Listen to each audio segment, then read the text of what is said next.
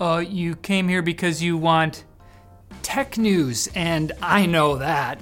And that's why I have that ready. I have it ready for you right here. It's just 1 second. Apple doesn't want to allow iPhone users to install apps from outside of the App Store, aka sideloading, but according to Mark Gurms Together Strong Gurman, the company looks like it's doing the tech giant equivalent of gritting its teeth and wincing in anticipation of getting a very painful temporary tattoo.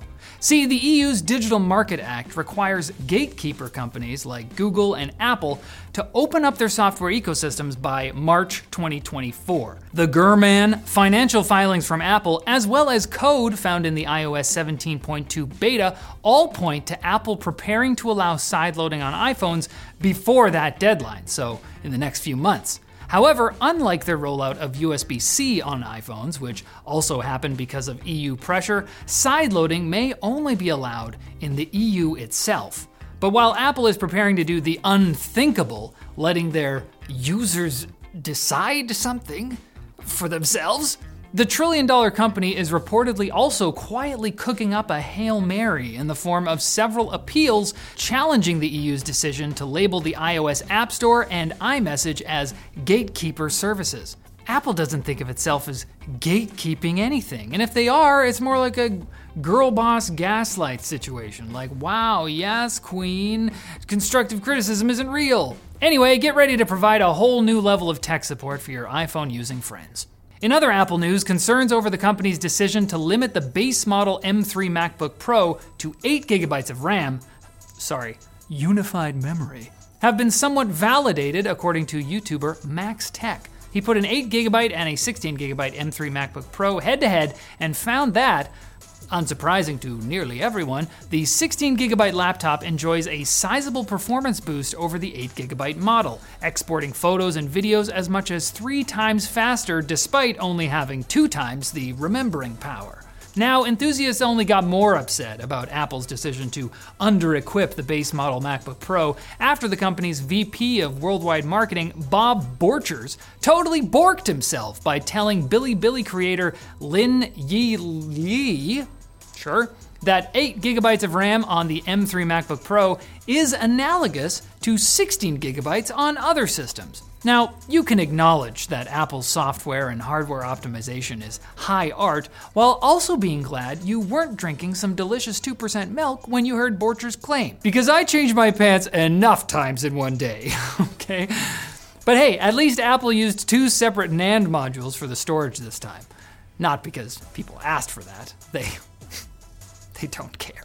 Intel has been waiting its turn to be called out for some nonsense, so thank goodness that MSI released a BIOS update for its Z790 motherboards that enables support for the incredibly generic-sounding Intel Application Optimization feature, or APO. The feature is actually pretty cool. Hardware Unboxed did some testing with their now updated MSI boards and credited APO as a fix for the way Intel's efficiency cores, or E-cores, handle gaming. But despite sounding like something that should work on pretty much any Intel chip with efficiency cores like the 12th and 13th gen lineups, APO only works on select 14th gen core processors.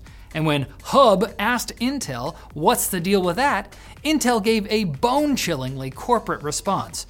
Intel has no plans to support prior generation products with application optimization. Hello? I'm a human being. I have feelings. Beep boop. Hardware Unboxed also asked Intel if they plan to support more than the only 2 games that work with APO right now, Metro Exodus and Rainbow Six Siege, to which Intel replied, yeah, probably.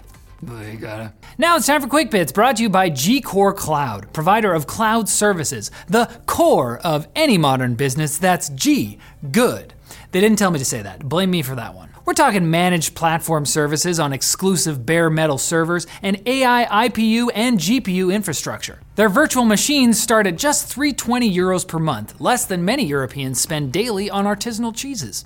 With G-Core, you can always expect low latency and high performance on the latest hardware at a great price with no hidden fees or artisanal cheeses, which is fine. It can really gunk up the server fans. To learn more about G-Core, click the link below. Quick Bits, man, they are They're so cool. I'm in a rush today. I didn't have time to think of something amazing. Okay, well, NVIDIA has announced the H200, an upgraded version of the H100 GPU, which is so in demand for running AI right now that the US's dollar value might get tethered to it soon. The H200 specs appear to be largely similar to the H100s, except for the memory, which is upgraded from HBM3 to HBM3E, boosting memory bandwidth, clocks, and capacity. The H100 had 80 gigabytes of VRAM, while the H200 has 141. Think about all the things you could do with that, like emulate 8.88 gigabyte M3 MacBook Pros. Yeah, you're gonna do the math. RTX 4090s are still pouring into repair shops with melted power plugs more than a year after problems with the card's 12-volt high-power connector were first reported, according to Alex from Northridge Fix on YouTube. He says his repair shop still gets about 20 to 25 4090s in per week, proving once and for all that the 4090 owners just didn't plug them in right, guys. You gotta push it all the way in. It's your fault. Thankfully, PCI SIG has now redesigned the connector, so hopefully future generations of financially questionable decision makers won't endure the suffering you have. It's not actually your fault. I was joking. Stop writing that comment. Australia's ports are reopening after being shut down by a massive cyber attack 3 days ago, according to DP World Australia, which is not related to what you're thinking of. It's actually the country's biggest ports operator, which still sounds, damn it. Look, the cyber attack caused huge delays and congestion, and some data was apparently stolen by the perpetrators, who are believed to be foreign state actors. But I reckon they should see whether the front fell off. Widely reported issues with SanDisk Extreme Pro SSDs are the result of hardware issues unfixable by any firmware update, according to data recovery company Atingo. Their managing director told FutureZone that some of the components SanDisk used are too big for their circuit boards, leading to unstable connections, which caused some components to pop off the board entirely. And not in a good way. I would be shocked and appalled by this if I didn't remember that SanDisk is owned by Western Digital. And Tesla's order agreement for the Cybertruck forbids owners from selling the polygonal vehicle for 1 year after it's delivered, unless you tell Tesla you want to sell it and give them a chance to buy it back from you. If they don't want to buy it back, they might give you written permission to sell it to a third party, like a hall pass, but for basic economic rights. If you violate this or any other provision in the agreement, Tesla says they may locate and disable the vehicle electronically. And really, I mean, this should all make sense if you bought a Cybertruck. It's not a normal truck. It's uglier. But you're beautiful inside and out, and that's why I know you're gonna come back on Wednesday for more tech news. It's just who you are, you know. We love you for that. Please.